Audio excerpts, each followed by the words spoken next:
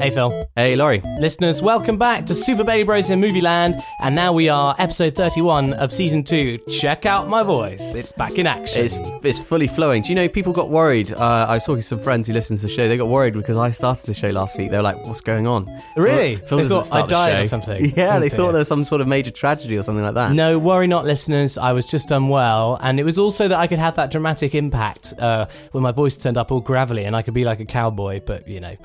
I thought you listened quite well. Well, there we are. Listeners, thanks very much for rejoining us. We've got new films and old films. It's not a video game adaptation special this week after all. It's because there were some actually very interesting films to talk about, namely Kingsman: The Golden Circle, a bit of a controversial film in the Super Bailey Bros world. Well, Laurie the was first one not was. a fan of the first one. I was a fan of the first one.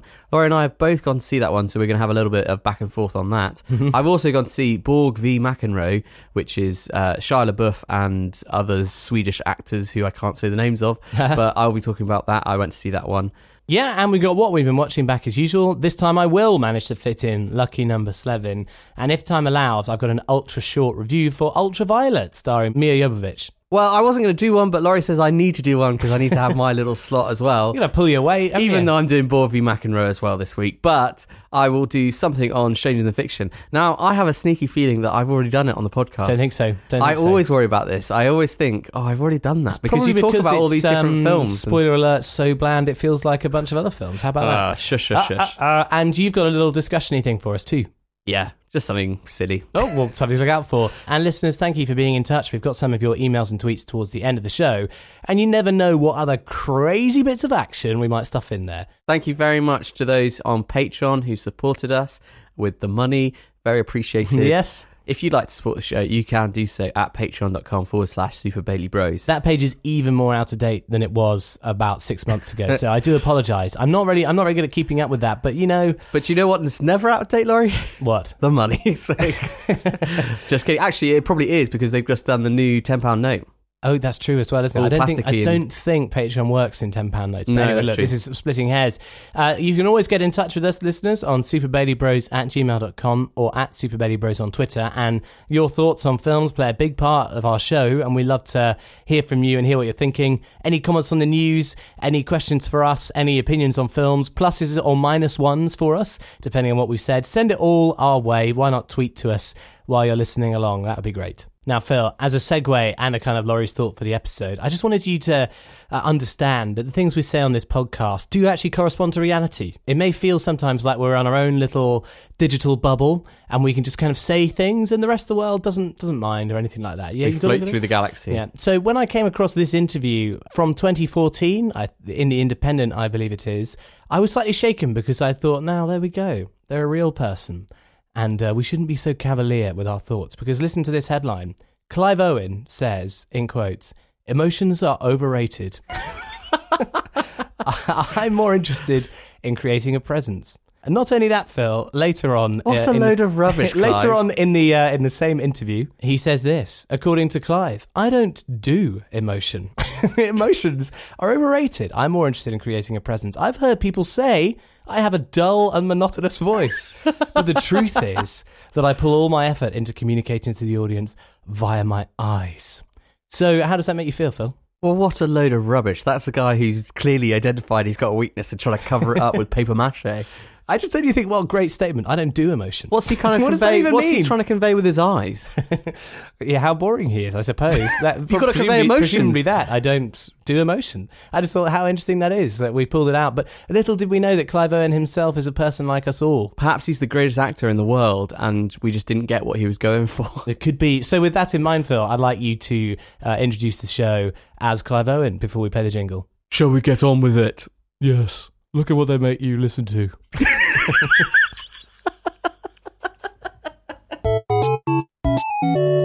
Right, listeners, place your bets. Who is going to be right about this film? Laurie and I have both gone to see Kingsman: The Golden Circle. Laurie has made it very clear he was not a fan of the first one. What was your big kind of headline about the first one? Well, I think that I have to be honest, the way that came out in the podcast was that you were saying that you really rather liked the original one, and my whole thing was that I actually think it's quite mean-spirited. I think It's a film that wants to subvert everything in a sort of South Parky, Family Guy kind of way. And so watching it isn't that enjoyable because it feels a bit cynical, a bit mean. And when it pushes boundaries, I feel like I can just see what they're doing. They're just trying to push a boundary to make a point. I think for me, Kingsman, the first one, I saw a lot of promise. I like the idea of the Kingsman, this secret agent force that it works independent from any government. It was sort of a return to the classic Bond japes and capers that he had. Think Sean Connery, think Roger Moore, the sort of over-the-top villains, the exotic world of the spy. And I kind of thought, this is going somewhere. I want to see the sequel. Mm-hmm. So listeners, place your bets. Will Laurie and I agree on this film? Will we, in fact, like this film or dislike this film? I wonder. So let's see at the end of this little review what Nice comes film. out. Yeah, good. Okay, listeners, I don't know whether you knew this, but Kingsman is based on a comic book series. Did you know that, Phil? Yeah, it is, by Mark Miller, the same guy who did Kick-Ass and other independent comics, and he's works for Marvel, he's worked for DC, I think, so he's very much in the comic book world. He's quite well regarded, but he does quite sort of explicit, unorthodox stories. A little bit boundary pushing, so it makes sense that the film was like this. It's just interesting because I think that fact is quite underrepresented in the general marketing. So if you're like me, listeners, and I watched the first one years and years ago before I was doing this show, I just thought it was an original idea that was taking the mick out of James Bond. And that is certainly how Matthew Vaughn, as the director and screenwriter, alongside Jane Goldman as the co-writer, have played it, haven't they? They've made it way more spoofy than the comic book series. Yep, that seems to be the case, and it kind of picks up from where the last film left off. You've got Eggsy back. He is the super spy. The Kingsmen are in full force. They've managed to rebuild after the incidences of the first film.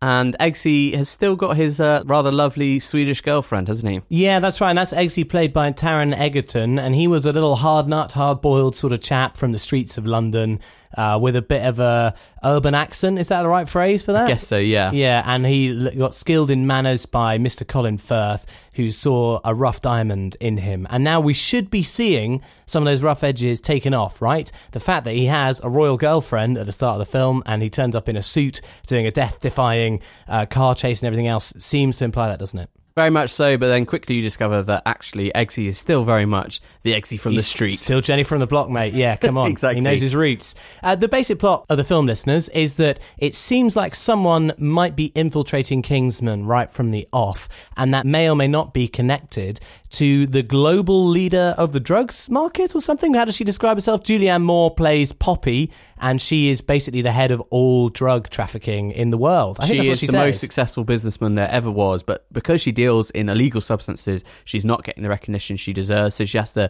isolate herself off into some sort of foreign-placed island in the sort of south. In a sort of weirdly 1950s Americana-themed evil henchman hideout place. Amongst sort of Aztec ruins or something like that. Poppy's Diner. And so she is out for a bit of recognition. Kingsman seem to be going through a bit of a rough patch. Will those two things meet? And can Eggsy save the day in the middle of it all? They require the assistance of another organisation, the Statesman, in which you would find Channing Tatum and Jeff Bridges and Pedro Pascal, who you might know from Narcos, the Netflix series, and also he was in Game of Thrones as Oberyn Martell. That's right. So I think we can have a clip to sort of set the tone, can't we? Let's have the moment where Eggsy and Merlin, who is played by Mark Strong, doing a vaguely weak Scottish accent, can I say, are trying to get into the Statesman headquarters, and they're confronted by Channing Tatum's more sort of country and western style agent. Called Tequila. You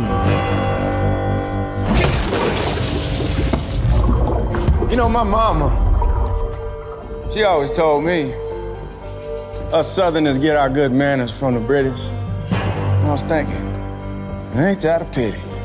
Y'all ain't keep nothing for yourself.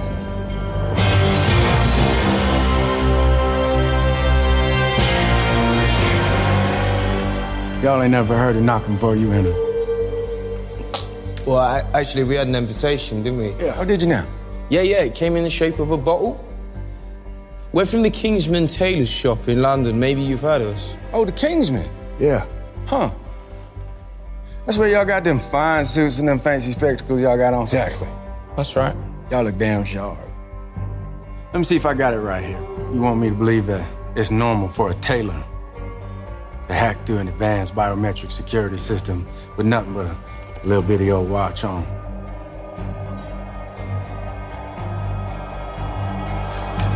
I can promise you, That dog don't hunt. So why don't you go on and get down on your knees and tell me who you really work for? Yeah, now, Phil, I didn't find Channing Tatum's accent very convincing there, I've got to say. No, and he's not really much in the film. He was very much in the trailers and in lots of the publicity, etc.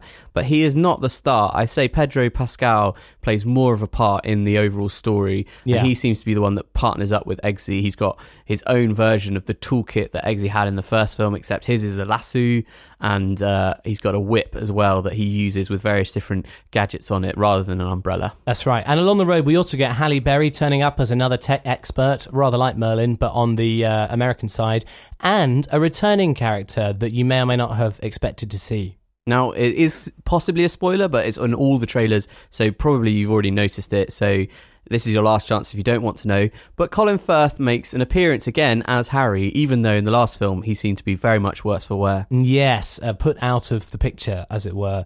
And his entrance, well, we can come on to that later. Phil, let's do this. Did you enjoy the film? No, I found it really, really boring. Did you really? I was really, really disappointed. Why did you find it boring? I should say, listeners, it's 2 hours and 21 minutes and it's a 15 certificate. Go, Phil. So it's 2 hours and 21 minutes. It's really boring. Yeah. Unfortunately, there's so many characters that are crammed into this film. I don't know if you heard that, listeners, as we were trying to say all the new additions, all the extra little bits. You've got the Statesman, which is a whole interesting part of the story. You've got the inclusion again of Colin Firth returning and the backstory there. You've got the fact that Eggsy's got his life going on with this royal princess. The film is crammed full of ideas, which is great. Love that. Love the ideas. But there's no wisdom in what is necessary for the story. And I think the film ultimately loses focus and is pursuing different threads that don't really come together very well. Interesting. And don't really join up very well. And I found myself often thinking, I don't really care about this story. I'd much rather spend more time with the Statesman and get to know them a bit more and care about them. And it would appear that they're trying to set up a franchise here, so that also would make sense if they want people to stay invested, right? Yeah, and I think that is unfortunately where the problems lie, is that they're wanting to do new things, which is great, but then they're also trying to pull back things that they like from the original, keep their toe on that film whilst doing new things. And it just means the film is too stretched. And actually, you could trim it down 20 minutes and focus the story just on the Statesman, and you get a much better product, in my opinion. So I think this is really interesting, listeners, because I basically disagree with Phil, and I enjoyed this film for the most part. I was only bored for some of it, which is better than I expected, especially given its runtime. And one of the things that added to my enjoyment probably is I didn't have high expectations going in, whereas you obviously did, considering how much you enjoyed the first one. But you see, for me, it confirmed some of my concerns for the first film, but that therefore wasn't a shock to me and it wasn't a surprise. I feel like this second film really lays the Kingsman team's cards on the table in terms of what they were trying to achieve in the first film and what they consider to be their sort of signifying marks. So what you have in this film, again, is the hyper-stylized action that Matthew Vaughn puts together, the director and screenplay writer, which particularly includes rapid shifts of focus and perspective. So someone will punch and the camera will whip round using a sort of bizarre fusion of CGI and stop motion, basically. It's into sort of shot. Almost a cartoon-like effect, but Comic it makes booky, it yeah. It makes the hits a bit more potent, a bit more powerful, and it's sort of exaggerated, isn't it? But it's a bit disorientating. It's like an action scene in Zero Gravity because the camera moves around so much and so fast that you don't really have any hold on gravity, I don't think. And although the aim might be to do force, actually it lessens it. This is what the thing we learned, both you and I, Phil, from Jackie Chan on that amazing YouTube channel, Every Scene a Painting, right? Where in fight scenes, Jackie Chan's whole thing is a camera that allows you to see the whole move. And if you are going to cut, you have a cut that shows the impact twice, so that the most important thing coming out of that moment of action is the force of the impact, everything else. Whereas this is not that. This is moving around so much, the stuff doesn't really land per se. Do you agree with me? And it's more about the choreography, the swirlingness, the dance of it all, To its credit, it's good. It's very stylized and it works. They've achieved it to a consistent standard right the way through the film. And I thought some of the overall sort of structuring and choreography of the action set pieces was really wonderful, especially a scene featuring a giant donut towards the end. Yeah, that was quite fun. I think nice that's gadgets. probably the best bit of action in the film. Which was tellingly in a lot of the trailers, wasn't it? Yeah. So that's one side, the stylized action. I think the second thing they've got is pushing boundaries, and they do that in two specific ways. And I think, listeners, this slightly shows it up for how shallow it really is. Maybe there are 3 different pushing boundaries. Number 1 is when it comes to violence or sort of implied threat. And in the first film, there was the church scene, in quotes, which I think I didn't like at all. That was, I think, your main objection. You thought it was just violent. Well, it was distasteful, and they knew it was, and they knew it was a gimmick, and they thought, isn't this brilliant? And I didn't think it was brilliant. This film, they've got something similar. There's a meat grinder being used in the same way that characters in Fargo use a meat grinder, and personally, I found that revolting. Not in the same way that I hated the Limehouse Golem in a horror film. I understood it was sort of pantomime-y, cartoony and stuff, but I still didn't like it. And I think they pushed it further than other films would do. You have to agree with me on that one, Phil. One step further. They do. They definitely take it to the maximum extreme of what you could do with that. With that idea. That's right. But they don't dwell on the violent side of it. It's more the ideas of it, isn't it? But that's exactly the same thing. This is what I mean. Pushing the boundary when it comes to violence or sort of evil, that kind of thing. Second one is sexually. So the first Kingsman got a lot of heat for the final scene of the film, which implied a specific kind of sexual act, and that got loads of controversy. This film, they have the same thing again, except in a different context. So there's, as part of an infiltration mission, an explicit sexual act has to be performed. But it's interesting because you've highlighted those 2 things, and I want to talk about both of them for different reasons. Now, I often Can I do my third thing, and then you can come back to that? It's all right, because there's a third thing. I'll put pause on me. Forget about me. I'm just the other person. Let's take that one offline. I'm just the other Super Baby Bro. Right, what have I got to say? Hey, no, but I want you to do it, but I want you to I'll give you all 3. Okay. And the third thing is a slightly ham-fisted social message. This is the sort of other border-pushing thing. And in this case, it's all about drugs. So it turns out there's slightly more to the plot that involves drugs than you'd expect. And it delves into the, dare I say it, Seth Rogen-y, hey, come on, all the cool people love drugs, just a little bit. Oh, what's not going to kill you? That's fine. And it asks you to generally be on board with that, right? All right, there we go, Phil. So those are the 3 things. And I think I agree with you, but in different parts and slightly differently. But on that middle point, the 2 different things, you've got the explicit sexual act from the first film, which lots of people found uncomfortable and a bit awkward. And then you've got this, again, a repeat of that in the second film. Now, the first film, I remember defending it because I thought it was parodying James Bond and taking the extreme view of that end scene, which is in all James Bond movies where he's with the girl. I think what is awkward about Kingsman Golden Circle is they seem to have taken the controversy of that and tried to sort of do a bit of damage control by having the girl at the end, the disposable girl at the end, in fact end up being a love interest for Eggsy, and she's in the film very presently, but she's not very interesting or appealing and doesn't really fit anything else that's going on in the film. But it seems to be they're saying, oh, no, he's not just a crude, horrible misogynist. He actually cares. Nor are we. We're not crude, we're not like that. We care about women, and that's why she's got a main character. But in this film, the only other female agent in the film is taken care of and is gone for the rest of it. She's just wasted. And then in this film, the explicit act, I think, is again trying to parody James Bond in the sense that you've got an agent, a secret agent, having to do something using his seductive skills to achieve an aim. But in this context, he's got a girlfriend, and so he feels a pull and a challenge about it. And so, again, I think they are trying to parody James Bond and put the whole secret agent, the Lothario, in a new context. But the film, rather than actually running with that idea and saying, oh, this guy's got morals, he doesn't want to cheat on his girlfriend or anything like that, they then show in the camera angles and the choice and how they set up the whole scene, how their heart is completely in the wrong place. And so I felt like this film, like you said, Laurie, exposes the makers of this film, and actually, rather than having a smart brain which is constantly making fun of James Bond and turning it on its head, actually, maybe they're just a bit schoolboyish in how they approach it all. Well, that's the thing, and I say this advisedly, listeners, because I want to reiterate that on the whole, I fairly enjoyed this film, actually. It does slightly lay bare just how gimmicky the stuff is, because I think one thing I would encourage you guys to think about if you do go and see it is this is actually really quite a PC film, I think. This is a film that really, it's kind of gentle. It's very safe in its transgressiveness, right?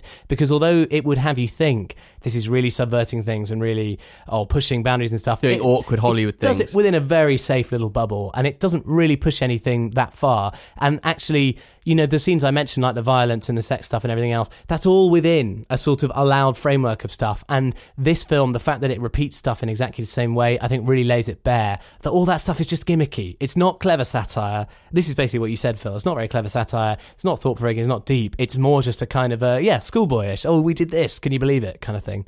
And, that's not really a point in their favour, is it? No, and the first film I enjoyed because there was so much promise. In this film, I felt like that promise was wasted, and yet there's still promise of a possible improvement in a third film. I think there will be a third Kingsman, almost guaranteed. But they need to do something better with these ideas. They need to actually use them. They need to have a better hat on their head to work out what is necessary, what is useful, what is going to be beneficial to the story. Mm-hmm. And I think, rather tellingly, the villain of this film is such a side character, so not important. You don't know anything about her, Julianne Moore. She's very sort of over-the-top hammy in her performance, but you have no real motivation to what she wants to do. She is just a businesswoman who sells drugs. There's nothing behind it, and potentially you could say the president is actually the real villain, in air quotes. Sure. But I think that ties in again to that sort of Seth Rogen, drugs are cool, guys, everything's fine about them, everyone does them a little bit. And I think it's a bit of a straw man thing that they've and produced. It's a little bit soapboxy for a film which is about silly spies. Yeah, it's really interesting. I think what I'll give it credit for, Phil, apart from the action sequences, which I think generally are quite interesting and well done. The car scene was fine. I thought the camera was a bit too swirly for my liking overall. But generally, I think I'd praise the quality of the writing. I thought the dialogue was fairly good, and especially when it comes to Taron Egerton. I think he's good, isn't he? He's a good lead, and I kind of believed his street lingo and suaveness a lot more than I expected to. And I think that's not just his ability, but the writers are fairly well in sync. I think Jane Goldman is maybe better as a co-writer on the strength of what she managed in The Limehouse Golem. I don't know. For me, ultimately, I would say it has so many things that could work really well, but they distract it all. And it just meant that I was bored and I was disappointed. That was my main takeaway. So for me, the grade would probably be a B-. But I think I still would see a Kingsman 3. Yeah, I'd give it a B. I think it's fine. I think it's fairly enjoyable. It's got not a bad cameo, although the amount of times that cameo is employed far too overused. Reminded me more of Absolutely Fabulous, the movie, than a sort of Hollywood blockbuster thing. Any notes on special effects, like the robot dogs and all that sort of stuff? Yeah, again, they're trying to do that sort of cheesy Bond thing. I thought it didn't really work. It was a bit silly, and annoyingly, it didn't. Even though it's a ridiculous thing having a robotic dog as a sort of henchman, there was no logical reason why there they wasn't would much work. oomph, was there? No, they were just sort of this weird transformer-like mechanical looking thing, but there's no sense of how they worked or anything like that. And not much part of the story. No reason why she really had them. Yeah, it was they a were bit called Benny and unbelievable. Jet, weren't they? Like Benny and the Jets. That was good. A final note on performances, Phil, because I thought Mark Strong was good in this, even though I don't particularly rate his Scottish accent. Actually, it's a good bit of foresight from the casting directors that he could play that role as well as he does, because he's normally someone who has more dramatic heft one way or the other. Either quite a bad guy or quite an intriguing light guy. comedic sidekick. He's sort of right down the middle, because think about his role in Tinker Tailor Soldier Spy, who's very different in that. And then even Stardust, which is directed by the same director, he was sort of a comic bad guy. I liked him in this, and I thought Taron Egerton was good. I thought Jeff Bridges was fine in his almost cameo role. Halle Berry was fine. They didn't give very many other people many things to do, but bad in the film, I think we both agree, was Colin Firth.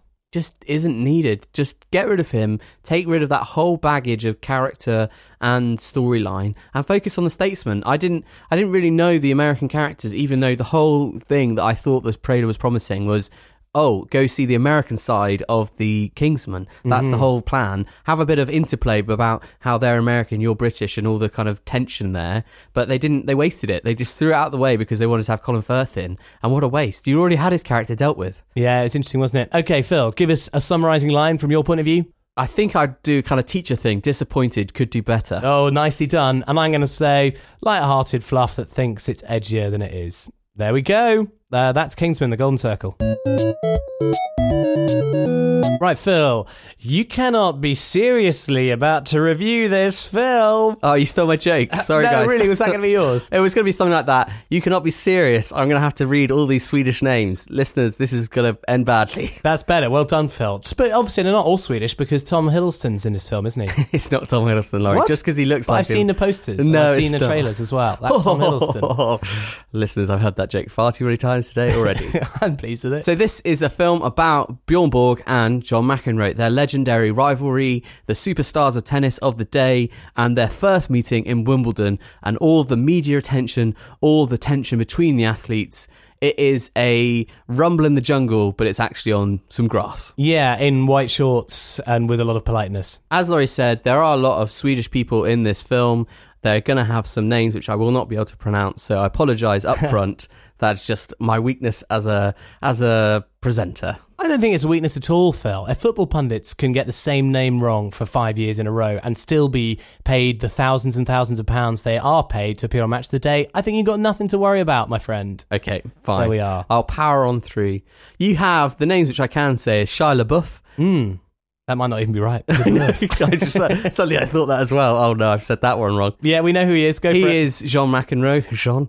And then also you've got Stellan Skarsgård as Bjorn Borg's coach. You've got a newcomer to me, but probably a legend in Sweden, Sverrir Gudnason. Yeah, I don't know, Phil. He plays the adult Bjorn Borg. And he is Tom Hiddleston, right. He looks like Tom Hiddleston. You also got a lady who looks very much like Naomi Rapace, but she's Tuva not. Novotny? Yes.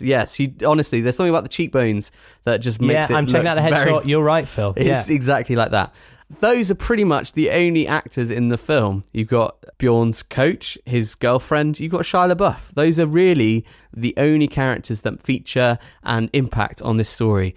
This film is brilliant, listeners. I loved it so much. Oh, brilliant. I realise I haven't said here's a trailer or here's a clip. So let's get the clip out of the way and then I'm going to delve in and say why it's so good.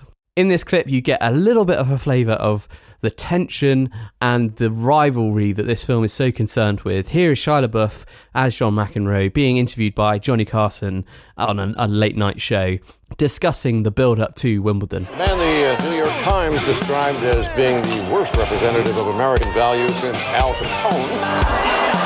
Ladies and gentlemen, John McEnroe.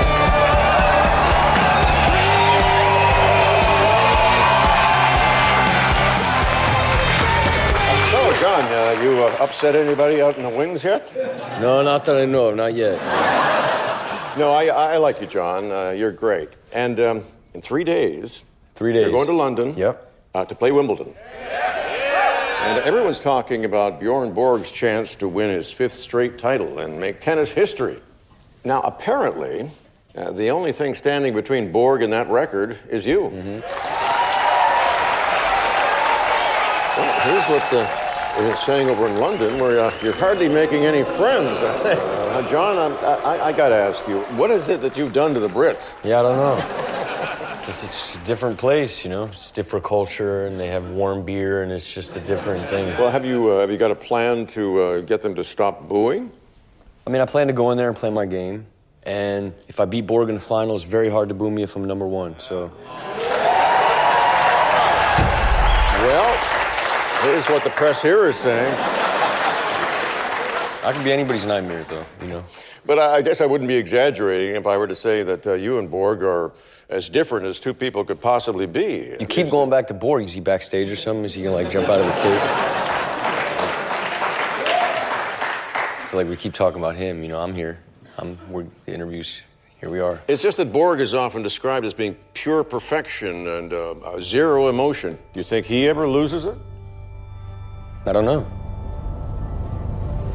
Yeah, I mean, can I say to you, Phil, that is slightly more serious in tone than I was expecting. But maybe that is kind of the film's point, because John McEnroe is very present in the media to this day, and he comes across as a bit more of a cuddly, jovial figure that we all kind of like and Sue Barker chuckles and has tea with. Right, exactly. He's the commentator on Wimbledon. He's the bad boy of tennis who's all nice and friendly and writes books now and says, oh, come on, Andy, you can do it. But this is more like a sort of Floyd Mayweather or whatever, like proper serious thing. It's like a bout, isn't it? It's like a boxing match, and which is fantastic because it gets you right into the mindset that this was a major, major rivalry. This is Nadal versus Federer. This is a massive collision of two of the best people of the day, and they could not be more different and yet the same. And this film, it spells out so wonderfully that is the case. Shia LaBeouf is brilliantly cast as this sort of ratty, slightly dweeby, nerdy, brash, horrible New York brat who's brilliant at tennis. He's got this ferocious competitiveness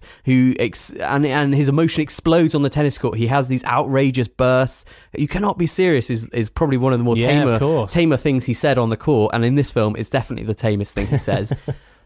And he's got this horrible reputation. He's this ugly part of the tennis game versus Bjorn Borg, the calm, cool, handsome Swedish guy with his flowing locks who's always cool, always brilliant. He's described as perfect. Tell me they called him Bjorn the Cyborg at some point. No, it doesn't come up at all. Sounds I think good though, it's right? more like the Iceman. He's so cool, That's so his calm, name. Yes. so collected. And this film paints the reality that, in fact, the men are very much the same sort of man, but just expressing it in a very different way. Different culture, different exterior, that kind of thing. Exactly. John McEnroe is young, he's up and coming, he's volatile. Bjorn Borg is the established legend who, under the surface, is bristling with emotion, and yet he is calm and collected on the tennis court. Yeah, but this brilliant. film takes a long time to establish him as a character who's very nervous. He's on the cusp of being defeated, not on the court, but in his mind. Well, so based on what our experiences of John McEnroe, he's very loud, he's very present in the media. Carry on. I've never seen Bjorn Borg interviewed, I don't think. The fact that this is a Swedish production with a mainly Swedish cast, is it more focused on Borg than McEnroe? No, and that's why I think this film is so good. It is so equally balanced. Right. And you have this almost mythic quality to this match in that these men don't meet for so long in the film. They are just aware of each other. They're swirling around, gradually moving towards each other in this tournament.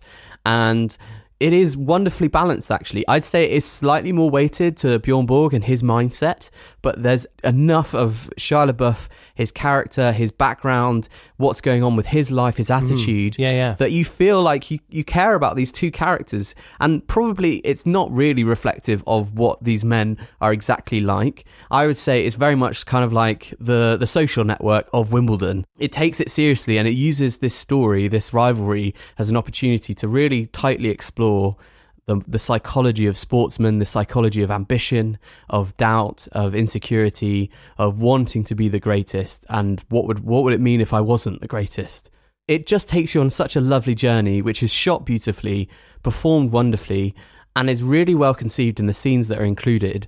It doesn't spell it out for you, and yet it feels so obvious. Nice. And that's down to brilliant filmmaking. It has to be said, I think. And in the clip that you showed us, even though it was a talk show, we didn't get any actual wide-angle talk show shots. It was all handheld from the different wings of the stage. Is that representative of the camera work? Is it kind of frenetic, tense, that sort of thing? I think it's brilliant. It's almost like a psychological thriller. Right. Bjorn Borg, he feels so enclosed. The camera is so claustrophobically around him. He feels so alone, even though he's surrounded by his teammate, his coach, and his soon-to-be wife. They just feel like they're not really there. It just feels so focused. Tunnel vision. On. But that's great, because that's a sportsman, isn't it? That's what it is, and it sets you into the mindset, and you feel like you want space. The crowds are so in love with Bjorn Borg, and he seems to be constantly trying to get away from them, find some space, find some solitude. And yet at the same time, he's crying out for help because he's doubting himself. He's wondering, am I good enough? Is this the kid that gets rid of my legacy? Who makes me not the best? Because this is, in case you're not aware of Bjorn Borg and John McEnroe, this is at the point where Bjorn is going for his 5th consecutive Wimbledon title, which has never been done before at this point. Oh, wow. And so there's one point in the film where he says, nobody will remember me if I lose this one. They'll just remember me as the guy who lost this match. Tough one. And whereas John McEnroe has his buddy say to him, the thing is, John, you might win, but nobody will like you, so you'll never be one of the greats. Oh, how about that? That's cool, man. It's such a good little character study. That's a good point on the Social Network. I can see that working out. You see what I mean? It's like, yeah. And yet it's not just one character you're focusing on. You're focusing on two, and you know that they can't. There's going to be an impact. They're going to conflict. They're going to collide, and you're sort of reading for them both, and also seeing them as kind of sad and alone figures in their pursuit of greatness. That's quite a trendy and popular way to present sports people, and they probably aren't. You hope anyway, they're not too sad and lonely in real life, but it makes for a better film, I suppose. My other question for you, Phil, is how much of the film is the match itself? Because typically I find those parts the most boring because they don't correspond that well to the language of film. And it is interesting because the way that tennis matches are filmed on TV is a static shot. you tend to see from the almost bird's eye view, don't you? Maybe with some instant replays. If you've ever been to Wimbledon, as you and I have, it feels very different when you're courtside because it feels a lot faster and more energetic to see these guys do their thing. And then if you think about that Wimbledon film with Geoffrey Chaucer and what's his name again, Paul Bettany, and Kirsten Dunst, the way they film that is just fake, isn't it? Like, it doesn't feel like tennis at all. So What I have they think done? it's a mixture of being brilliant and not at all related to tennis as well. Right, okay. Tennis is almost not really the focus of the film. It's just a thing in the background. But they do get to that big final Wimbledon match, and they do show lots of it in a kind of expressive way. It's impressionist in what Fine. it says. It's not about so much the score, but it is about the feeling, the power, the exchange of mental battles. And it shows some really lovely shots from above. It just shows one side of the court in a god's eye view, and you just watch them run around hitting back balls. That's quite cool. And what I have to say is the sound design is so brilliant in this film. Maybe it was the cinema I was in, but there was something about the way the balls sounded when they were getting hit. It was like gunshots. It was Wow, cool. It was like a gunfight, and they're just blasting off at each other. It Nice. just felt shocking and tense, and I didn't really realise why, but my heart was sort of building up to tension, and I couldn't quite remember who won the match. Okay. And so there was a tension there. Now, listeners, you might know your tennis very well, and maybe that will take away. If that is the case, email in. I'd love to hear from you. But for me, I didn't really know. I knew that something about these two characters and where they stood and where they eventually ended up in Wimbledon stakes. But I didn't know with this particular match where it fitted in on the timeline. And so I went in not really knowing where it was going to end. And that helps, you think? One of the big flaws of this film, and I mentioned it to you yesterday, Yeah, you said Laurie. there was something that you just wish wasn't there or something. There's Yeah. a bit where a tiebreaker comes up, Right. and then there's a commentator who explains very clearly what a tiebreaker is, and you're like, oh my goodness, you've gone through all this effort of this tension, this ever-increasing thing which is about the psychology of these men, not about the tennis, and then you have the most on-the-nose That boring, explanation. yeah. Audiences, just in case you didn't know, this is why this is happening right And now. this is why it's tense. And the thing Right. is they don't care about the tennis. So why is it suddenly about how tennis is scored? Well, you never know, Phil. I mean, that might have been a producer overruling and saying, no, we just have to have this here. But they really didn't, because it doesn't even matter in the context of this story. Interesting. What matters is the fact that these guys are going at it all out, and there's points where one of them's ahead and one of them's behind, and that's what's exciting. That's what's dramatic. And also, sorry, I'm getting very That's excited all right. about this film. Go do it. There's the best little end of the film, true story stuff. Oh, the black screen, white text. Love it. I love it. It was so good. A couple of really nice little photos. Oh, great. I just thought it was great. I think the casting was really good. I think the performances are really good. I think the structure of the story is really well told. And I loved, one thing I'll say last to wrap it up, the thing which I really loved is that this is a film that takes place in the 80s, and it's got a really lovely 80s aesthetic. Yeah. But the way it's shot is so modern, and the colours, the close-ups, the camera work, everything about it is making it so much more engaging than just a simple sort of biography of Great. these two men. Brilliant. Well, Phil, I mean, I feel like I can predict your grade. So my final question for you is, are there any reasons not to see this film? And are there any people this is not for, e.g. certificate? I think it's a 15, I believe, but Is that mostly language, I would mostly thought? language, a little Yeah. bit of nudity. Sure. I think it would probably bore some people who aren't really interested in psychological studies, and Yeah. I don't know, it's hard to say, but I wouldn't be put off if you're not a fan of tennis. In some ways it makes it more enjoyable because you don't know where it's going to go. I think it is quite nice having a little bit of background and having that picture of John McEnroe as he is now. I think it really contributes because you get to see what he was like then, and it really paints a picture very well of what he Nice. was like then. What's the grade? I'm going to give it an 8. I loved it. I thought it was great. Perhaps slightly too slow, Okay. just ever so slightly. Apart from that tiebreaker scene, though, I was having a great time. Nice. All right. Well, that sounds like the one to watch this week. If you weren't that bothered about Kingsman, go watch this instead. Yeah, check it out. I wonder if it might be a film that comes up for Oscar stuff with sound design and interesting. and production values and all that sort of stuff. Maybe it'd be a foreign film. Who knows? Who knows? Yeah, that'd be interesting. Ba-ya-ya-ya-ya-ya-ya-ya. Ba-ya-ya. Laurie, have you know that song? Yeah. Ba-ya-ya-ya-ya-ya-ya-ya-ya. Ba-ya-ya. That's the wrong key. That doesn't matter. What is the right key? That's too high. Let's not do this. I absolutely love that song, Kiss from a Rose by Seal, and I can guess why you brought it up, Phil. Why have I brought it up, Laurie? Because that was the marvellous soundtrack and music video to one of the Batman films. Was it? Yeah, I think it was the Val Kilmer one, Batman Forever or something like that. I thought maybe it's the George Clooney one. Maybe No, I think it's the one with Val Kilmer. It's also got Two-Face, Tommy Lee Jones as Two-Face, and Jim Carrey as something like that. Basically, it was one of the Batman films, and you think, that's such an epic, beautiful sort of great track. Dramatic ballad, and yet here it is for Batman. But the thing is, when I was a kid and that was on TV, the Batman thing only enhanced the mystique of the song to me, because I hadn't seen the Batman film. I think I might have been too young. They were like 15s at the time, weren't they? Yeah, so it felt all quite powerful and stuff. Now, why have you drawn our attention to this? I just suddenly had a thought. I was listening to that song as I was going to work, listeners, and I had a thought, there aren't really movie songs anymore like there used to be. And I was thinking about Will Smith, because I listened to Men in Black on the way home. Wicked wah wah. Yeah, he Jim had West, Desperado, Rough Rider. No, you don't want nada. Okay, keep going. Yeah, he used to do some absolute tunes for his movies, and they're just not happening anymore, partly because Will Smith has slightly gone off the boil. He doesn't really do music at all anymore, does he? I'm trying to wonder if he ever did a song for After Earth. It would have to be a really slow, dreary ballad, wouldn't it? After Earth. Something like that. Terrible film. But yeah, why is that not happening? I kind of miss it. There were so many of these big songs, really, really, really big songs that are kind of legendary now, that were written for a film. Ghostbusters? Is that the one that kickstarted it all, really? I don't know, really, but I mean, the ones which spring to mind are Don't Want to Miss a Thing by Aerosmith. Yeah, which for Armageddon. Yeah, exactly. The Bodyguard with I Will Always Love You, Whitney Houston. Yeah. That was a huge song. You've got Wet, Wet, Wet with Love Is All Around Me. Oh, what? For Love Actually? No, it was for Four Weddings and a Funeral, wasn't it? Was that the one? Oh, I didn't know that. Feel it in my fingers. And then they redid it for Love Actually with Christmas Is All Around Me. With Bill Nighy. That's a good one, yeah.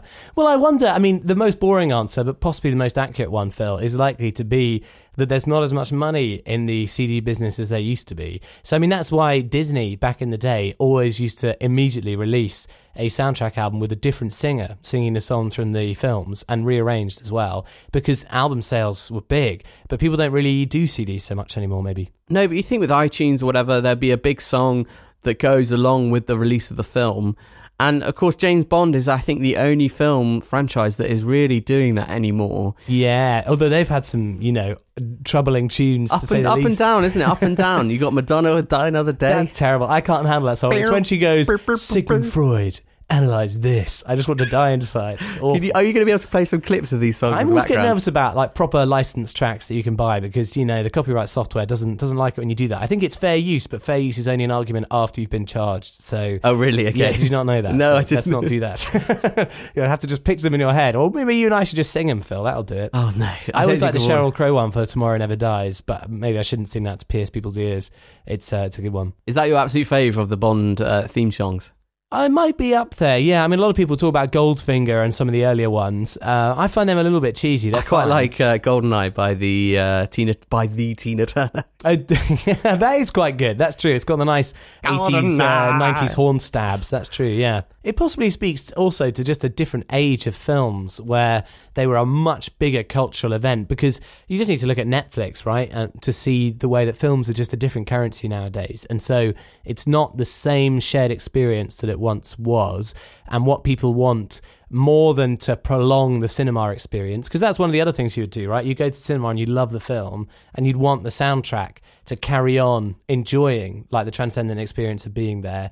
But now not so much, because what people really want to do is write tweets and stuff about the film, or use the hashtag. Do podcasts. Yeah, exactly. No, that's true. Or, check out YouTube things, or, so it's sort of moved on. What culture actually wants from the cinematic experience is a little different now. But do you think that maybe is a mark of the fact that film scores just aren't really big as they were? They're not as characterful. We've had this conversation, haven't we? Like guys like John Williams, they made their money out of melodies, really. And so you would remember and recognise themes.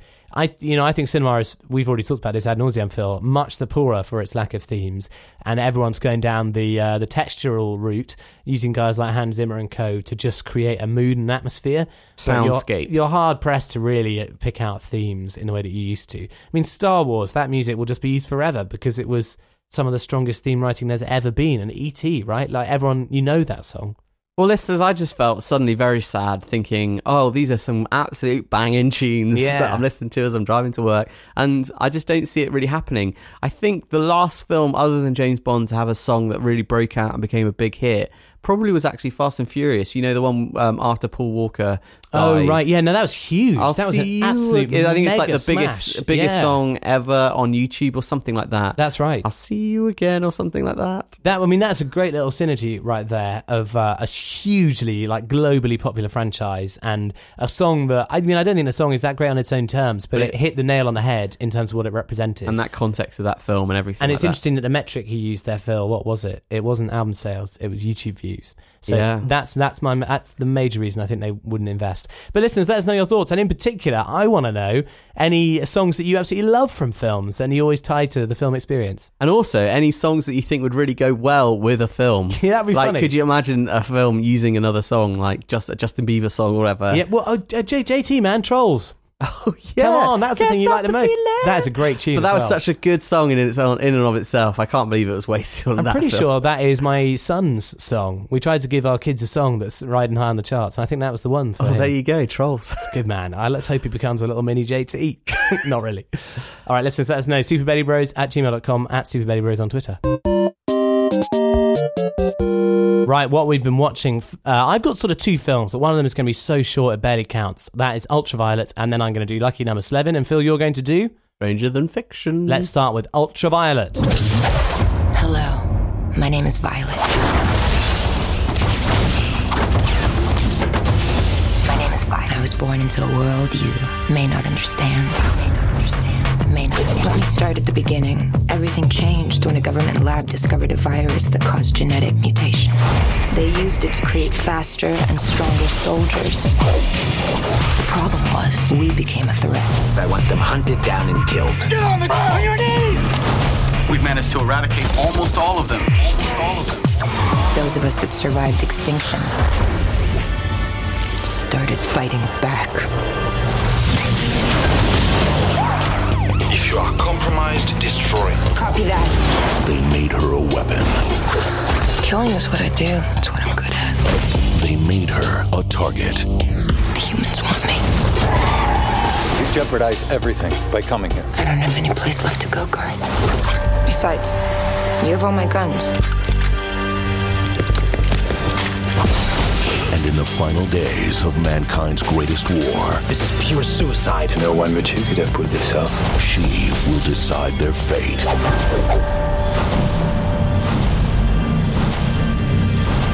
Are you mental? Come and get it. Projection disruption. Why are you doing this? Because I hate humans.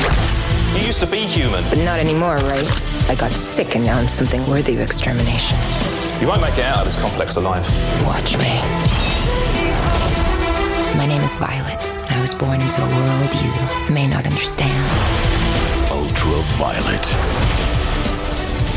Yeah, conspicuous use of one of the iconic soundtracks from The Matrix in that trailer. Did you pick up on it? I did. I've used that song in a media studies trailer It's I did a when I was beautiful a piece kid. of music, that one, isn't it? A really nice ascending string riff and stuff. Stuck in my head for a long time afterwards. I think they're, unsubtly trying to imply this film might have some kind of parallel with The Matrix.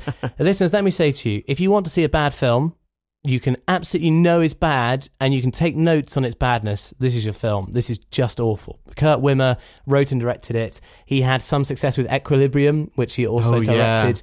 Christian Bale film that I also personally don't like. A lot of people think of it as a guilty pleasure. He's also a screenwriter behind the Total Recall reboot and Salt. So not a great recommendation. This film Generic is action. Yeah, dystopian. They're sort of vampire-like beings, and there's companies trying to eradicate them from the bloodline, but they don't want to be, gotten rid of. So there's all kinds of fighting and conflict and stuff. This film is just awful. It's awful, awful, awful. It's filmed like it's a pop video. The colour scheme and the CGI work is embarrassingly sort of oversaturated and amateur looking. The script is beyond laughable. It is boring. You can forgive it if it was an hour and 10 minutes and had been snappily edited to give it pace. Nothing there. Nothing about this film works at all. So I say it again, if you want to see a bad film, this is your film. And Mia Jovovich as your lead actress, unfortunately, not a good choice in this case. She can do some things brilliantly, not this, as it turns out. And the last thing I'll say on it, Phil, is as a good example of a director trying... He's obviously not a director by stock and trade, right? And this must be him branching out. An example of what he was trying to do and the way that he tried to make it exciting is that during a fight scene on a rooftop where a person with a sword takes out, I don't know, 20 guys with guns, they do that thing where the camera zooms into reflective sunglasses and then comes out the other side, right? Not just once, but something like 3 or 4 times. So it goes through one guy's pair of sunglasses and then another, and then another. And you're just like, oh no! It's, like I say, if you ever want to know what a bad film looks like, watch this. Terrible 2006. It's a D. It's rubbish. Is it that bad? It's boring as well as just poor. Was there nothing redeemable? No, you've got to watch. I want you to see it. And I know that feeling. It's almost like a challenge. It's like can you not switch this off? Because it is a waste of your time. Are you saying lay it down as a gauntlet to our listeners? Can you watch it without switching it off? There's your challenge, and that's what I've been watching for Ultraviolet. Can I throw in another challenge as well? Yeah. Somebody watch Public Enemies, that Johnny Depp film, and tell me it's good. I've heard people say that it's good. Film. Oh, it's so bad. I bought it for our dad to watch just so that somebody else would agree with me how bad it is. Oh, really? I wanted somebody else to see it just to say how boring and turgid and horrible it is. It's interesting because I remember we should have done this, Phil, as well. Maybe I should save this as a discussion topic because I remember talking to our dad once when I was quite young. I wanted him to put a bad film on for us without telling us that it was bad, so that I could know what a bad film looked critic. Like. It's true. This is when I was really quite young. I was only about 12 or something. I wanted to have my your barometer set. Yeah. I wanted to be orientated correctly, and I don't know whether he ever took me up on that. I'm nervous that maybe I missed it. Anyway, you weren't good enough. You failed. Yeah, well, exactly. Let's do that some other time. That's an interesting topic. We'll scribble that one down. Lucky number 11. Shall I do it? Yeah. Let's move on to lucky number 11. Here's the proper one. Kansas City Shuffle. Well, there's a lot of people. People connected only by the slightest of events. Then why don't you just go ahead and give me your wallet? Am I being mugged? That is how these affairs begin. The cat's in town. Good cat? Who's good cat? He shows, people die, he vanishes. What are you looking for? This is our guy, Nick Fisher. Who is he? Just a loser.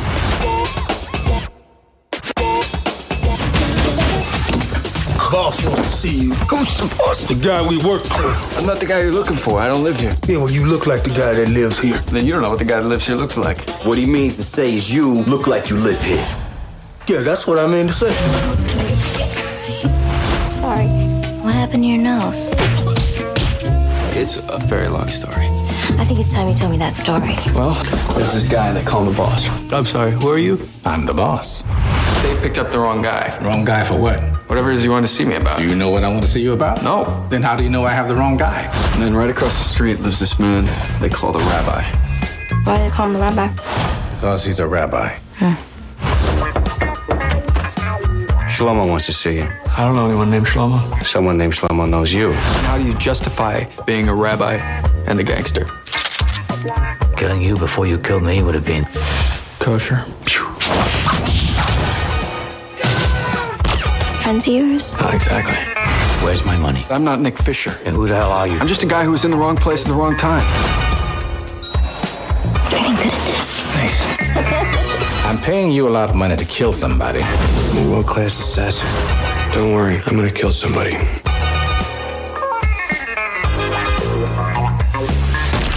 I was just thinking that if you're still alive when I get back from work tonight, maybe we could go to dinner or something?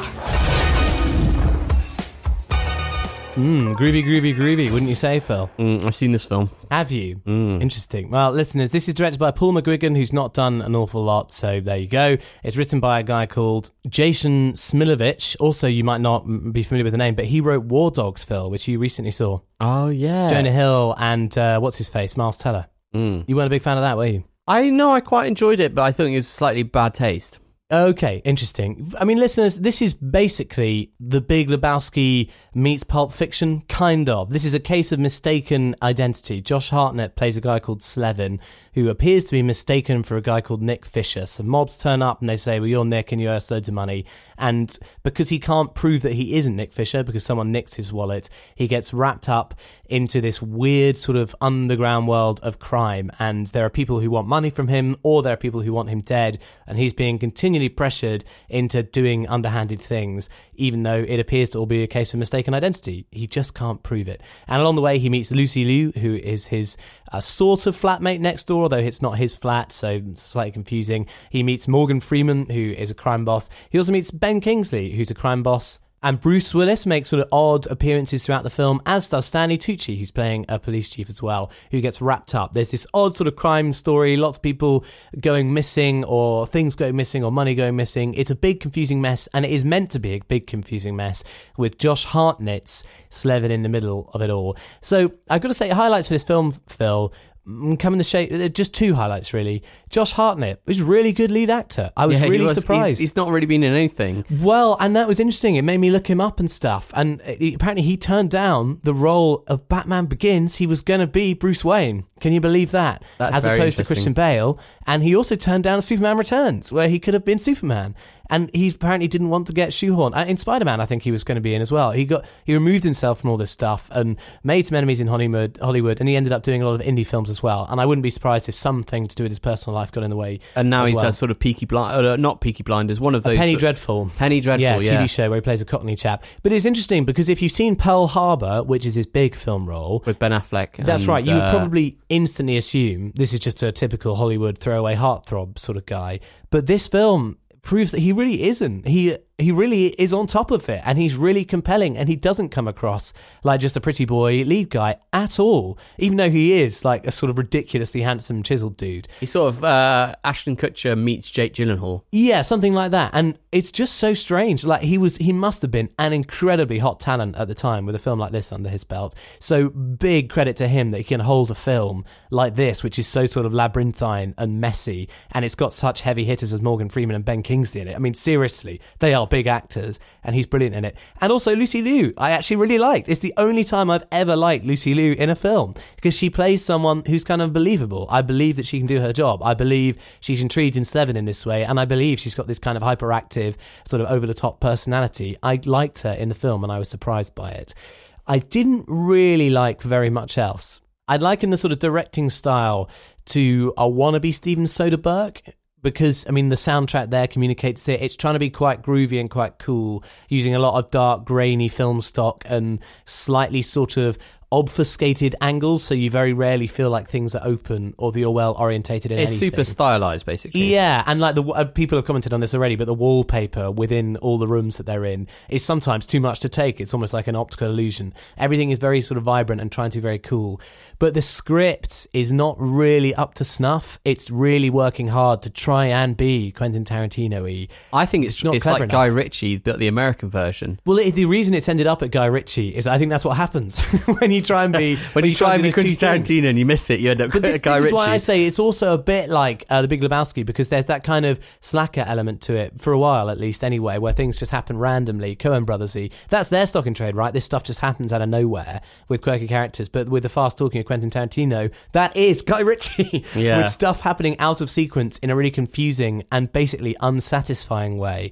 The jumping around of the timeline and the details that are withheld from the audience don't make it satisfying really when they appear. My feeling on this film was it could have been quite good if they had simplified it and made some of the twists and turns more background rather than waiting to be revealed. Yeah, exactly. They hold a lot back from you, and it doesn't really entreat you to try and figure it out, because you can't really. You have to wait for everything to be spoon-fed to you. And I know you hate that, Phil. You said that about, was it the girl on the train? I didn't like the fact that the whole mystery element to it was basically, would she remember bits or not? Yeah. And it's kind of up to the writer or the director when you find out those pieces of information. Exactly. But that said, I also thought the way the film opens sort of gives everything away anyway. So it's kind of both at the same time. It's keeping all its cards close to its chest and then revealing it all at the end. But if you even spend a couple of minutes thinking about the first scene rather than forgetting it as they want you to, you can forget everything out. So do you know what I mean? It's just not well spread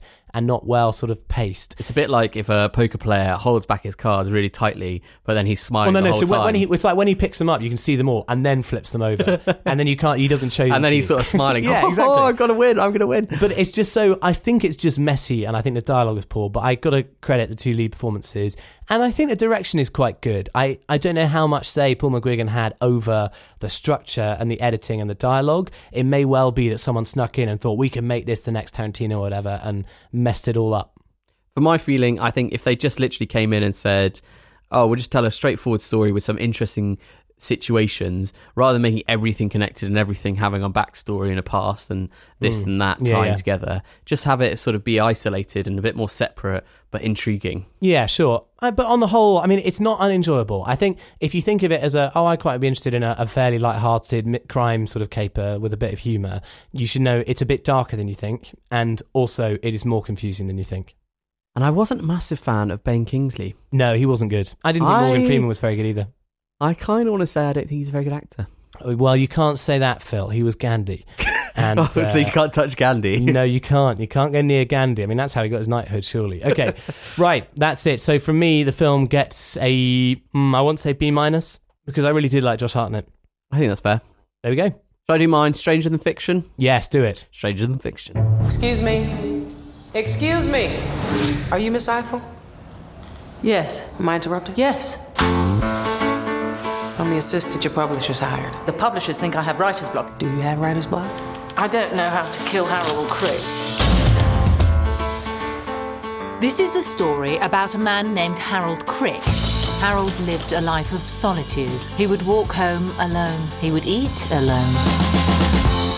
When others' minds would fantasize about their upcoming day... Hello? Harold just counted brush strokes. All right, who just said Harold just counted brush strokes? Dave, I'm being followed. How are you being followed? You're not moving. It's by a woman's voice. She's narrating. Oh. Harold couldn't concentrate on his work. I can't think while you're talking. You have a voice speaking to you. About me, accurately, and with a better vocabulary. Harold found himself exasperated. Shut up! Cursing the heavens in futility. No, I'm not. I'm cursing you, you stupid voice, so shut up and leave me alone! So you're the young gentleman who called me about the narrator. The thing to determine conclusively is whether you're in a comedy or a tragedy. Have you met anyone recently who might loathe the very core of you? I'm an IRS agent. Get bent, tax man! Everyone hates me. Well, that sounds like a comedy. Have you written anything new today? I figured out how to kill Harold Crick. Little did he know that events had been set in motion that would lead to his imminent death. What? Why? Hello? Come on! This woman, Karen Eiffel, is one of my favorite authors. That's her. That's the voice. She's the narrator. Karen Eiffel, my name is Harold Crick. I believe you're writing a story about me. Is this a joke? You have to understand that this isn't a story to me. It's my life. I want to live. I need to speak to Karen Eiffel. I'm one of her characters. I'm sorry? I'm in her new book, and she's going to kill me. How exciting is that? Stranger Than Fiction, I'm just going to ignore that. Stranger Than Fiction, listeners, is middle of the 2000s, I believe. Film starring Will Ferrell, and it also stars Emma Thompson, Queen Latifah. It's got Maggie Gyllenhaal, and it's also got Dustin Hoffman in there as well. Will Ferrell plays a very boring man. He's a guy who works for the tax man. He's an IRS agent who goes and investigates people and audits them. And he is very routine in what he does in his life. He brushes his teeth an equal number of times on each side and counts them out. He goes to bed alone and he wakes up alone. He takes the same bus every single day. You're just repeating Emma Thompson's brilliant dialogue there, Phil. I'm going to ignore you until you say something constructive. Well, that was constructive. It was a let's move on. Come on. I am. But he's basically a boring man until he suddenly starts hearing Emma Thompson's authorial voice. I made a word there. Booming from the heavens, describing what he's going about in his day-to-day life. And it's sort of pursuing him as he goes about his day-to-day business. And suddenly it starts unsettling him, and he's sort of wondering, am I crazy? Is this dictating what I do, or is it just responding to what I do? How do I escape this sort of thing? What's going on? How do I make sense of this? And then in the various processes of his day-to-day life, he then eventually goes and talks to a literary professor, a literary professor who is played by Dustin Hoffman, who says, it depends what story you're in. If you're in a sad story, then you're going to end up with this. If you're in a comedy, then... And basically, he starts realising that actually maybe the story which is being told about his life is not heading to a good point. There we are, indeed. Listeners, I think this is equivalent to Jim Carrey's Truman Show in relation to... Let me finish, Laurie, before you roll your eyes. I didn't say anything. Come on, it's like you rolled your eyes so loudly, I couldn't ignore it. This is the equivalent of Jim Carrey's Truman Show, but for Will Ferrell. So relative to his career, this is his more serious side, his more nuanced, more controlled comedy talents being applied to a serious role. Sure. I think he's really good in it, and he's very controlled and careful, and he's quite charming and gentle in a rather bland character. He makes him feel sympathetic and endearing, and I think the heart of this film is Will Ferrell and Maggie Gyllenhaal's sort of tense relationship, which evolves quite nicely over the course of the film. I think that is really good. The rest of the casting, I would say, is pretty poor, and that's where Emma Thompson, Dustin Hoffman, legends. Yeah, unfortunately, they're just not very good. They're miscast. Emma Thompson plays this really awful, sort of nervous wreck of a character who is writing this story about Harold Crick, who just seems so annoying. She can't seem to finish her book. She doesn't know how to end it. She wants to kill off her main character, but she's wondering, how should I do it? I'll go to a hospital, to a morgue or whatever, and find out how other people died. And Queen Latifah's her agent, who's trying to encourage her to sort of finish this book. But she, again, is a bit of a waste of a character. And then worst of all, I'd say, is Dustin Hoffman, who plays his professor character with so much apathy and so much uninterest that you feel uninterested in what's happening as well, which is a real shame because you've got a framework for a really nice idea for a story, a character who is having his world narrated, which I think is very relatable. I think most people live in a world where they have an inner dialogue, their little brain voice saying what they're doing, and they sort of wonder, am I in a movie? I think that's partly why Truman Show was so successful. Sure. But Stranger Than Fiction, I think, is taking that similar idea but making it a bit more interesting. But by adding the idea of literary conventions, what story am I in, I think it kind of destroys it. It makes it a bit silly. In fact, I think the whole character of an author who is the narrator of Harold Crick's life ruins the premise of the movie. It's, if you were told what you're doing, if you're being dictated to about what your life is, does that change what your life would become? Is a more interesting question than, can I survive? Can I make it through to the end without having my life being destroyed? I think it's just, it frames the film in the wrong direction, and then you've got boring characters that flesh out that direction. I'd much prefer to stick with Harold Crick and find him rediscovering different life passions and changing his whole world, and what that has an effect, how that affects his attitude to life. That's a more interesting idea. That's a sort of Groundhog Day-esque idea, high concept but comedy in it. And I think the film is very nice and pleasant, and I'd give it probably a B. Because I enjoy it. I really enjoy it. There's one particular line which I think is lovely, to do with flowers, which I just think is a really nice idea. But it just wastes its potential, I think. And Dustin Hoffman is so annoying. Emma Thompson is so out of form. It's just a very odd film, but there's more to it than most films. So I think it's worth your time, listeners. I haven't said anything about the film. I mean, I think Dustin Hoffman thinks he's in a different film, basically. I get that impression about him a lot. I think he thinks it's better than it is, and so he gives it a strangely annoying, obnoxious performance. Do you agree with that? What, like he's trying to be the best actor in the film, but he's silly. In the wrong film? He just shouldn't be doing it. It's just not how you play that role. Basically, listeners, I disagree with everything Phil said. I think this is pretentious rubbish, but it's not even that pretentious. I think it's almost like a self-help film that's incredibly shallow. It doesn't even have the courage to do what it says it's doing, is my main thing. I don't think it has anything insightful to say about anything other than for you to reach around and pat yourself on the back. I just don't like it. I think it's nice. I wouldn't say anything more than that. I think it's quite nice, but I think it's annoying the direction they go. Well, Emma Thompson, like, in what world would anyone ever read that book? Like, there's nothing, everything about it is twee. It sounds like a business fable, and they're the worst. So I just loathe it. I think it's really just turgid and unenjoyable. I'll agree with you about Will Ferrell. I like him, and I'd be interested to see him do a more serious role again. This wasn't the right film. I think it's a terrible film. Could have been the right film. I don't think so. I think, like, it's lame. It's like, hey, what if I could hear the author who's writing my story, because I'm definitely interesting enough to have one of those. No, but I don't think it's about that. I think it is I'm not interesting, but what am I going to do with it? It's the same sort of thing. And you know how I feel about Benjamin Button. A dumb, dramatic contrast. You don't like Benjamin Button? I do. You like it because you heard the director convince you that he actually had something in his head when he made it? No, it made me reframe the whole film, and I saw it in a different way, and I enjoyed it. Okay, I enjoyed it a lot more. Let's stop that. Thanks, Phil. Listeners, get your thoughts. I'm going to do it. Okay, you do it. Listeners, get your thoughts in. Agree with me, please, and disagree with Laurie, because he's so mean and so horrible. Everyone who likes Secret Life of Walter Mitty will like this film. Put it like that. Oh, you're so...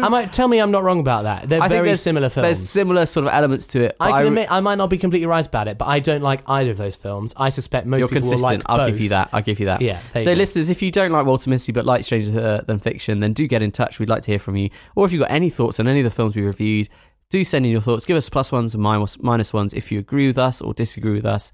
And we'd love to hear from you. superbabybros@gmail.com, or you can tweet us at superbabybros. Should we go on to emails? Yes.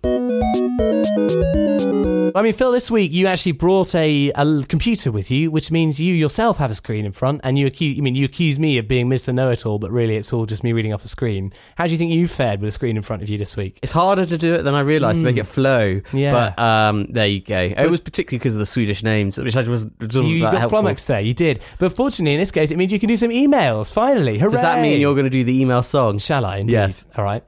Emails from the listeners. I've done this song before. I've just realised. Yeah. There it is.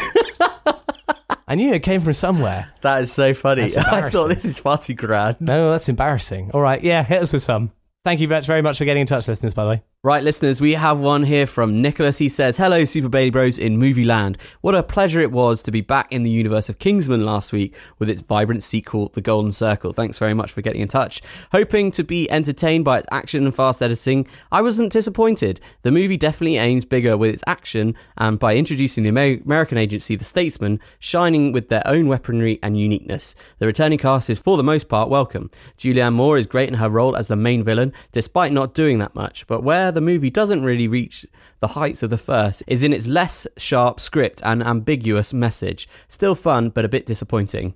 Bonus, Elton John gets the crown for best cameo of the year so far." How interesting. Are you going to bleep out that name if you don't want to put it in? No, it's fine. I mean, if people have got this far into the show, they've probably seen it already. Well, Nicholas, I'm really glad you enjoyed Kingsman. I don't know that I would call it vibrant.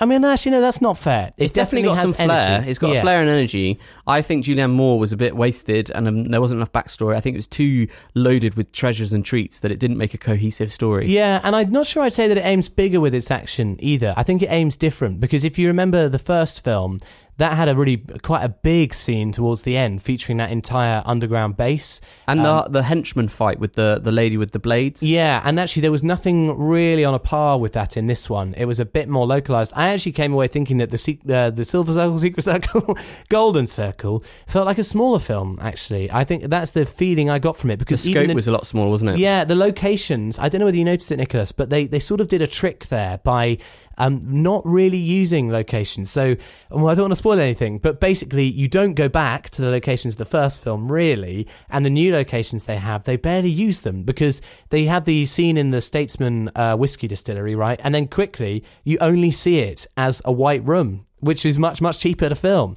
And the same thing with Poppies as well, as you get the same sort of establishing shots. You get the diner. Yeah, and you only get two things, a diner and a theatre hall, right? And then also you've got a sequence which is in the snow, which they just basically go to a shed. Yeah, and there's a lot of CGI there as well. So I think, Nicholas, actually, I didn't think it was bigger, but that's interesting that it came across that way to you, which is probably what they were going for. Anyway, he's got a bit more here, so shall I read on? Sorry. Also in the cinema, I dare you to watch Mother from Darren Yes. Darren Aronofsky. He's called him Darrenofsky, nice. Yeah, I'm sure many people are looking forward to hearing your reactions about the controversial movie. However, don't expect a comedy like Airplane.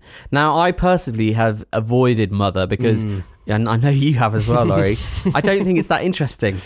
Yeah, I mean, Nicholas, I've got the email in front of me as well. Very well read, Phil. And I really appreciate the fact that you've put inverted commas around the word controversial, because that is where you and I certainly agree. I've avoided it because, in my opinion, and I've said this to you already, Phil, is this too provocative? I don't know.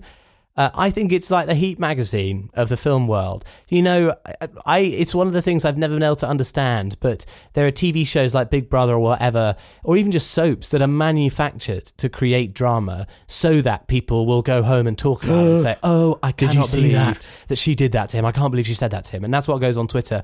And like, we've all got no trouble saying, that's fine, that's entertainment, but it's not highbrow, it's not kind of clever, it's sort of, in fact, it's right down at the bottom floor. I just think that's what Darren Aronofsky's done, but on the cinema. He's created a film that is so like, oh, I can't believe how controversial this is, and so kind of both meaningless and meaningful. I almost can't be bothered. I don't care. And is that bad, Phil? I don't know. I don't know. The way that people react to it and have been sort of saying how outrageous it is, the fact that Darren Aronofsky has sort of said, oh, I wanted to do something shocking. I think setting out with the aim to shock is a boring film. Yeah. And tedious. also the fact that it's been the most widely distributed film. It's been in loads and loads of cinemas in America.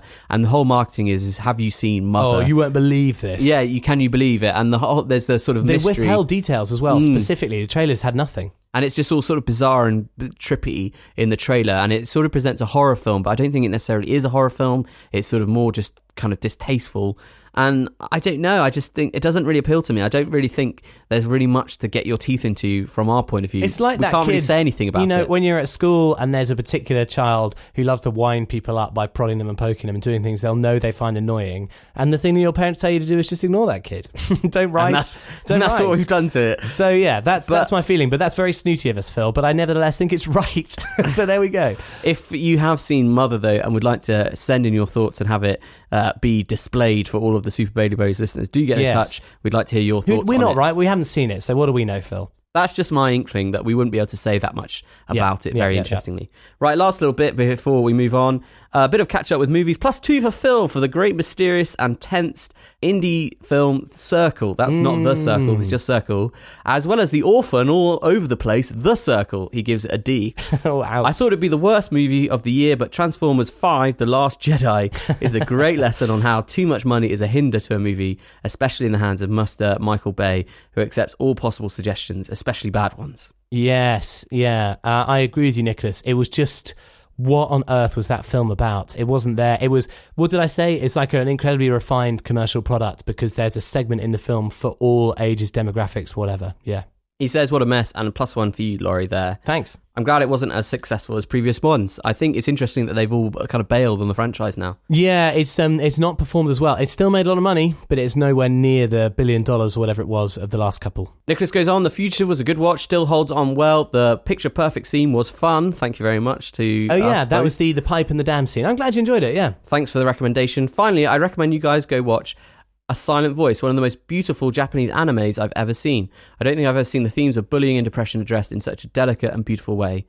And he gives us a little link to try and check it out. Great. Yeah, I'd be really interested to watch that. A Silent Voice. We'll check it out. And lastly, just wrapping up, finally, stay proud of who you are. Super Bailey Bros is such a unique title compared to all the bland movie land stuff. Right. So much from your 8-bit branding comes from that title. I'm sure everyone loves your jingles. Always so vibrant and refreshing. Keep up the fantastic work and stay faithful to who you are, Nicholas. Well, thank you so much, Nicholas, especially for being so kind about the 8-bit stuff. As I think I said last week, unfortunately, I have to disagree that it makes us unique because I know it feels that way compared to some of the big podcasts on the top 10 lists.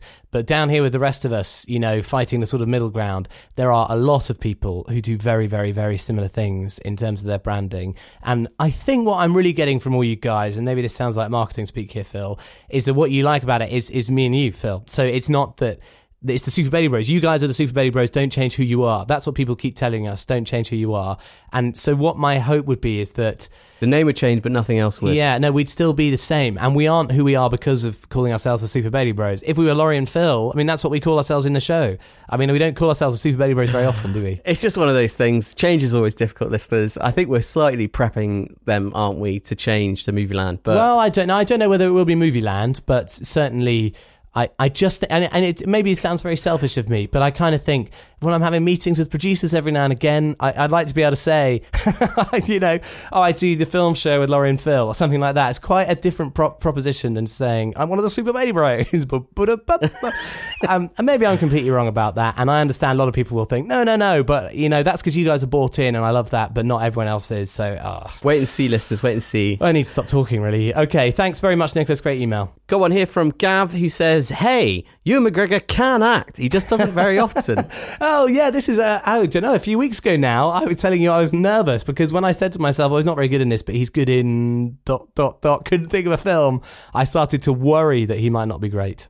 Gavin says, I think he's suited to a particular sphere of the cinematic world, which I guess is quite indie, real world and low key. What films would those be? Check out Shallow Grave, Brastoff and Little Voices, for example. Now, Brastoff, I will agree with you on, Gab. Have you seen that, Phil? No, I haven't. I really rate Brastoff. It's good. It's sort of working class coal miners drama about a band. It's great fun, yeah. What's Ewan McGregor like in that?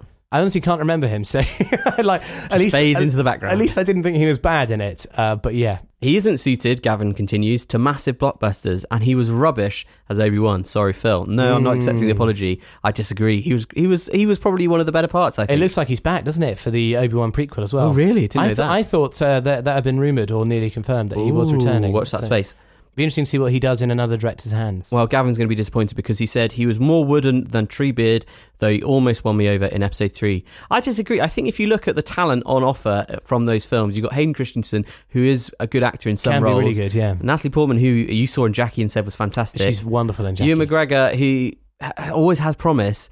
I think it has to be down to bad direction that they were all flat. Script, for sure. It was bad script, and I think George Lucas has enough clout as a director that he just flattened their performance. He sort of controlled it, didn't he? Yeah, well, we'll see. We'll see. Anyway, thanks very much, and Gavin. Trust me, Gav, I would like to like him. I like Ewan McGregor. He's a great screen presence, and I always enjoy watching him. My fear is that, can I think of a great performance? I don't know. I'll check out those other films you mentioned. Thanks very much, Gavin. Last email here. This is from Joshua. Couple of things. He says maybe we could do a movie court on the film AI. That's a deep cut, isn't it? Is it a film AI or AI as a general concept? I think it's on the film AI with Haley Joel. I think you know where you stand on yeah. AI. Well, I still think the reason I know I'm onto something is because I get you every time. You laugh because you realise there's nothing to be said. It's kind of true. My problem with AI films and the question of artificial intelligence is that robots in general. Yeah, people don't have anything interesting to do with them if the film is about them. Either it's they're going to kill us, or should we sleep with them or not? And I got no one has anything more to say than that. That's the only scope. You're right. You agree with me a little bit, don't you, Phil? Yeah, I do. I'm sad about it, but I think that if you distill it down... Ex Machina did both. So. Yeah, get them both. Well, they're interesting. Movie court is something we haven't done in a long time. Yeah, dig it up from the grave, I'd say. What about our movie love here? Subtle running jokes. The seatbelt gag in My Blue Heaven, always funny. Trying to get out of the car, isn't it? Yeah. Yep, Harry reading the last page of his books and referencing that in When Harry Met Sally. I don't recall that being a running gag, but yeah, okay. And then, of course, Ned Ryerson from Groundhog Day. That's pretty much anything in that film is a running gag, though, isn't it? It's like a series of running gags. Yeah, that's true. Running gags are great when they work really well. I mean, the obvious one is Back to the Future is full of those across 3 films. Yeah, manure, I hate manure. I think it's great when they don't draw massive amounts of attention to it. It's just kind of there. It's like the perfect kind of Easter egg. It's not like so in your face that it dominates in a kind of wink-wink way, but it's not so far in the background that you'll miss it. It's just funny. Yeah. All right, let's do that. That'd be good to look into. Listeners, send those in, because the thing that takes the time is coming up with the examples. And then here is the last little bit about CGI that Joshua says. He says, Dark Crystal explains why CGI is rubbish. Okay. One of the most astonishing practical effect films I have ever seen. Makes the slightly weird fantasy plot totally forgivable. Have you seen this film? I haven't seen it at all. Yeah, I have. I saw it over Christmas, actually. You should watch it, Phil. And now, well, Joshua, I don't know whether to agree or disagree with you on this one, because I thought it was weird. It's definitely an impressive feat of puppeteering, but the overall experience is, what on earth am I watching? He says, what happened to creativity and imagination like Jim Henson and Frank Oz? I guess that's the puppets bit. Yeah. Even the dated stuff is better for being dated, like the creepy transposed animated bats and the brilliantly shot Chasm of Doom. So much better than anything Marvel or Disney, oh wait, they're the same, have ever done. Yeah, nice little gag there. Nice little cynical pun in the middle. Well, what would I say? I think we talked about this with Alien, didn't we, a little bit? And it was interesting comparing Alien Covenant with the original, because Alien Covenant has very similar sort of beats, but the monster's not very scary, and we kind of thought that had something to do with CGI, if not everything. The major benefit of having a practical effect or a puppet in there is that it is present on set, and so the lighting is immediately natural. It blends in a way that CGI just can't ever do it, and the more HD we get, the harder that is for CGI to do when it's within a practical set, that kind of thing. And it must create a more visceral reaction from the performers. I mean, that's why when they're doing green screen work, they have people either dressed up in a green silly suit with a rubber head, a silver orb or whatever. Yeah, or the tennis ball thing. It's because they have to have something, and kind of the more you give them to work with, the more they're going to be able to perform. And I think, just listen to Ewan McGregor, our old friend, talking on the extras of Attack of the Clones, or whatever it is, and he describes it as a nightmare, doesn't he, working with CGI and green screen. Ian, what's his name? McKellen from Lord of the Rings. Yeah, he had like an emotional breakdown because he was stuck in this like sea of green screen. And really, is that true? During The Hobbit, he sort of said, "Well, I'm a trained actor. This isn't what I thought acting was," or something. Well, like that. There you go. Right. So, and I think, that's my major thing, is that it gives you a presence. But then Dark Crystal is all puppets, so If you want to see another practical film, listeners, that really, really banks on that technique, which is a bit more modern, check out the Hellboy films, because Guillermo del Toro, and also with Pan's Labyrinth as well, and even Pacific Rim, he's a massive, massive fan of authentic practical effects that really deliver on what real life stuff, special effects that are done on camera, he really, really rates. There we go. And some of them I think are really, there's some sort of magic to them. Other of them I think it just looks a bit tacky and rubbery. Interesting. Well, let us know your thoughts, listeners. Thank you very much for reading emails out, Phil. Did you enjoy that? Pretty exhausting. Man. Do you think it's a lot of pressure to get it right? You have to really you have to look a few words ahead to keep it natural. And I felt like I didn't really deliver the words in the way that they wrote them. You did a great job. Anyway, I'm sure our listeners will say so. Apologies, listeners, if you felt like I didn't read it out well. No, it was great. 2 short tweets. Alistair also saw Kingsman, The Golden Circle, tonight, and he says, loved it. Easily as good as the first. Vaughn is a unique and original director. Bond, watch out. Oh, that's interesting. I don't think it will ever compete with James Bond. I don't think Craigie. If anything, I think they'll use Matthew Vaughn to do the new James Bond. He's a good director, isn't he? I've very rarely seen him do anything bad. I think he always does half-baked films. Do you think so? Always. I think Stardust. Stardust is probably his best film. I don't think you can call Kingsman, the first one, a half-baked film. I think it had a complete vision. I just didn't really like it. There were some parts of it that just didn't feel properly thought through. Okay. It always feels like there needs another coat of gloss or something to make it finished and refined. Because he was a producer on Lock, Stock, so he began under Guy Ritchie's Titanic Shadow, of course. But now he's very much bigger, I'd say. Oh, definitely. More competent, I think, on the whole. Sorry, Guy. And then Esther got in touch. And what I love about this tweet, Phil, the most, is that underneath, Twitter has helpfully put translate from French with a question mark. And it's because she writes, at Super Bailey Bros, +1 Phil, -1 Laurie, Ratatouille is fab. Hey! So, well, I'm glad you like Ratatouille. Bonjour! I'd like to see what happens when I translate it from French. It says could not translate tweets. That's strange.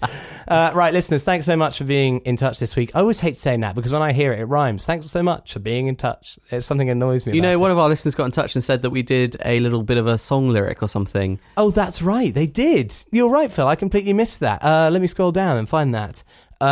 Okay, yeah. This is actually, Phil, I can't believe I missed it. It's our old pal David Samuel got in touch. David Samuel, hello, David Samuel. David, but he didn't. It was a very, very short one because he no just picture? said. No picture, not even a picture attached this week, Phil. David, get back in touch. We haven't heard from you for a long time apart from this. And he said, Super Bailey Bros accidental song lyrics. Shrouded in mystery, a hidden piece of history. That sounds more like a Disney song. That was me, wasn't Shrouded in mystery. The thing with that, David, was that as I said it, I knew how it sounded. And I thought, that's a bit much, isn't it? And to the point where when I was coming back to edit it, I thought I probably repeated myself, but I didn't. And so it's one of those weird things that actually work quite well. I flip and love it when TV shows or films have a bit which rhymes. What's that one? There's that a bit in the Walking Dead where a character, it's a very serious moment, says, they'd said they'd leave us alone if I gave them Michonne. and Michonne being a character in the film, in the TV show, and it was just like this ridiculous rhyming bit in a very serious scene. Did that get memed And then out? people did stuff on YouTube. They put like a little rap beat behind it. It was Leave just it alone hilarious. if we gave us Michonne. That's brilliant. Okay, that's it. Get in touch on superbellybros@gmail.com, @superbellybros on Twitter. Thanks so much, everyone. I'll tell you what, man, my throat is starting to go again. It's been recovering slowly, but the longer I talk, the sort of raspier it gets. Are you going to need some much needed R&R from the show? Oh, that's a very good point. Nice cue in, Phil. Very subtle. We should have Do you want to said take this in out the the... intro. No, the eyebrow that's good. Listeners, I'm going to be away for quite some time, actually. We may even have to miss 3 shows again. And I know we had a listener specifically say, don't ever do that again. But what can I say? There's no choice about it. And I've had so little holiday this year. You would feel for me. You'd feel for me if you knew. So we are going to be around next week. That's going to be the last show for a while. And then I'm going to be away on holiday. And I'm afraid I'm just not going to be checking in. I'm going to do my absolute best, for the sake of my family. Come on, feel the passion, not to get sucked into emails and things. So you may just not hear from me at all. Sad. But they could hear from you, Phil. They could hear from you. Maybe I'll do some thought for the days or something like That'd that. be nice, wouldn't it? To bridge the gap. And maybe I'll chuck in a couple of movie reviews or something. That would be fun. That'd be cool. Okay, but yeah, thanks so much for tuning in this week. Let us know your thoughts on Kingsman: The Golden Circle, on Borg McEnroe, which sounds like the pick of the week to me, and then our What We've Been Watching films, Ultraviolet, if you've been unlucky to sit through that one, lucky number 11, and then what was yours again, Phil? Stranger Than Fiction. Stranger Than Rubbish, yeah, okay. Rubbish than, I don't know. superbellybros@gmail.com, @superbellybros on Twitter, but other than that, have a really lovely week, and we'll see you then. UTFN. Bye. Phil, this is a bonus, but it also, I wonder whether we should have made it a segment on the show. You ready? Is it a very special bonus? What do you mean? Like, when they on TV shows when they say a very special episode. I suppose it could be a bit like that. There's a bit of a moral to it, maybe. Well, no, just a sort of question, and I think it reveals more about me than anything else. But in films, when something sort of psychedelic is happening, or that is supposed to represent like the fracturing of someone's psyche or emotional state, sort of like a drug trip thing. Yeah, and what you'll get is sort of like flashing really images. rapid cuts, like the only like split second, but loads of them in like the intros of The Big Bang has this as well. Lots of very rapid fire images, or someone's being hypnotized or sort of transformed, and you get a kind of swirly stereoscopic psychedelic and a blurring of the perspective shot. Yeah. Do you ever? Is there a little tiny part of your mind that worries that maybe it's going to do it to you? What if there's a hypnotism? Yeah. So you don't like, you kind of think, I don't want to watch it in case the film hypnotizes me.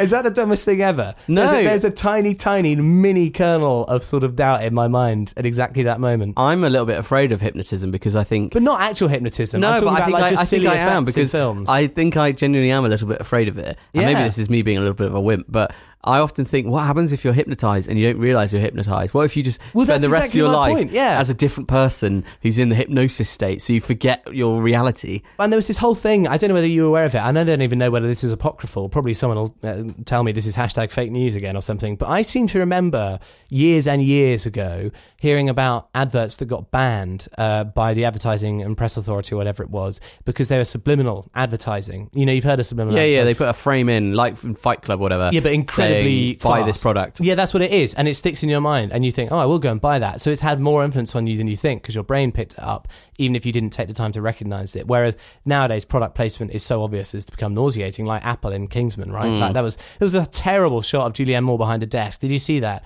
Where the laptop was the thing that was being focused on. You got to make it and independent the Sun newspapers somehow. were in there as well. Yeah, you got to make it independent. But it was just annoying because it actually affected the actual camera work. Anyway, so that's the complete opposite of what I'm talking about. And there's a part of me that gets worried. So there you go.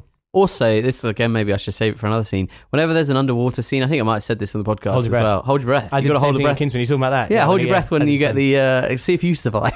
I love that. It's sort of the test. It began with Captain Kirk in that whale scene, man. Oh yeah, great. And forever afterwards, yeah. He holds his breath for a long time. I don't believe William Shatner would be capable of that. Especially not with those hair plugs. Maybe he's just brilliant. Maybe he's a trumpet player. Could be. There you go. Yep, that seems to be the. Oh, Phil, come on.